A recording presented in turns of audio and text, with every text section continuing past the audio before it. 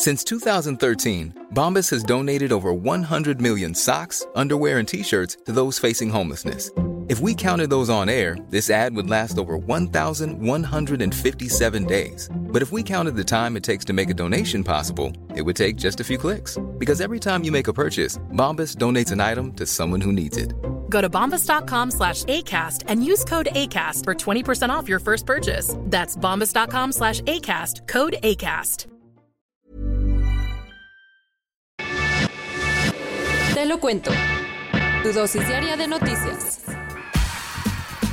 Llegamos al viernes y aquí te vamos a contar las noticias que tienes que saber el día de hoy. ¿Y hoy es viernes de fiesta? Para Elon Musk, no, pues está medio en un problemón y Tesla tuvo la caída de ventas más grande de su historia. Fue un mal jueves. Ayer las acciones de la compañía de Elon Musk cayeron 8% porque estos 3 meses entregó 31% menos autos que en el primer trimestre de 2018. Resulta que Tesla tuvo algunos problemitas en Europa y Asia con la logística y sus clientes no recibieron sus automóviles cuando debían. ¡Ups! Obviamente esto afectó mucho a las ya de por sí afectadas finanzas de la compañía y ahora va a tener que vender mucho más para pagar sus deudas. Y a todo esto, ¿cómo está Elon Musk? Pues anda metido en un problemón mayor. Ayer se presentó en un tribunal porque la Comisión Nacional del Mercado de Valores, CSC por sus siglas en inglés, lo acusó de engañar a sus accionistas. Vámonos un poco para atrás. Acuérdate que en agosto del año pasado, el empresario tuiteó que tenía suficientes fondos para comprar las acciones de Tesla y volverla privada. Los accionistas no tenían ni idea del plan y como Musk se emocionó sin fundamento, la SEC le puso un castigo. ¿Cuál? Ambos acordaron que Musk ya no podía publicar nada en sus redes sociales si su junta administrativa no lo aprobaba antes. El problema es que el empresario violó el acuerdo en febrero de este año al publicar parte de las proyecciones de la producción de sus automóviles. Y entonces, ayer la SEC presentó su demanda en un tribunal de Nueva York y el juez concluyó que Musk y la comisión tienen 2 semanas para trabajar en un nuevo acuerdo sobre las publicaciones del multimillonario en redes sociales. Si no, va a recibir un castigo mucho peor. Ya hay primeras pistas. Ayer se presentó un informe inicial sobre qué fue lo que salió mal en el accidente del vuelo 302 de Ethiopian Airlines.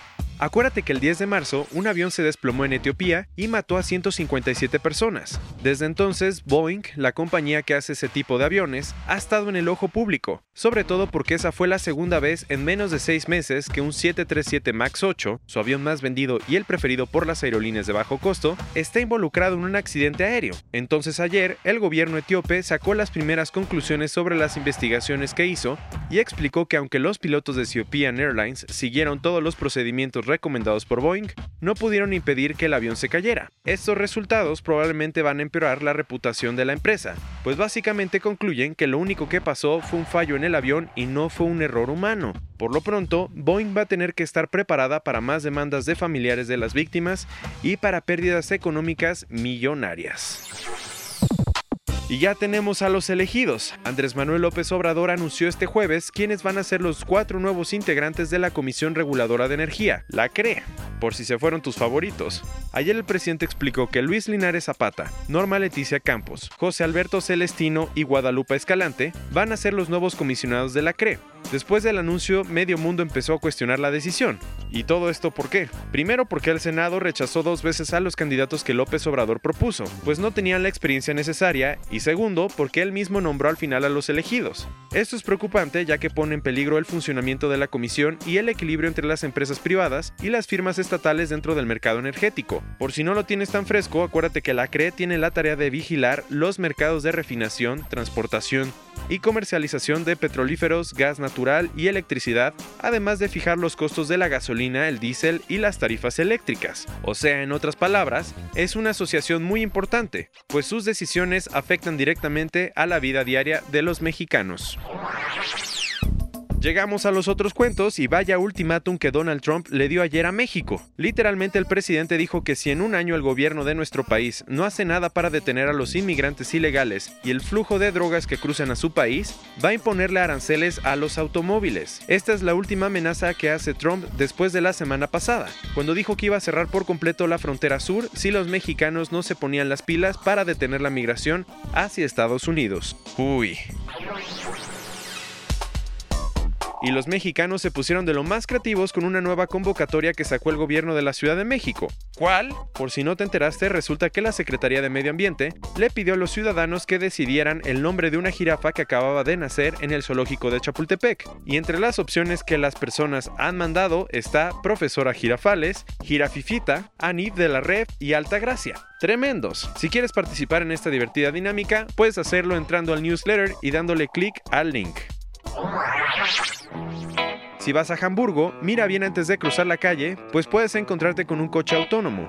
Esta semana, Volkswagen anunció que empezó a probar vehículos que se manejan solos y que por lo tanto, 5 de sus coches eléctricos van a estar dando vueltas en esa ciudad alemana. Los autos se llaman e-Golf y están diseñados para manejar hasta en el peor tráfico posible.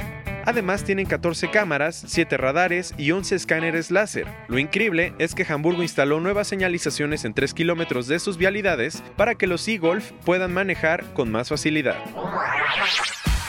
Cerrando las noticias del día de hoy, ¿te sorprendería si te dijéramos que personas mueren por tener una mala dieta que fumar o por tener la presión alta? Un estudio de la Universidad de Washington, financiado por la Fundación Bill y Melinda Gates, descubrió que en 2017, 1 de cada 5 muertes en todo el mundo fue por comer alimentos poco saludables como carne roja y refrescos azucarados. Además, dejar de consumir granos integrales, frutas, nueces y semillas no ayudó nada. Así que ya sabes, a mejorar esa alimentación. Esta fue tu dosis diaria de noticias con Te lo cuento. Yo soy Diego Estebanés. Escúchanos la siguiente semana.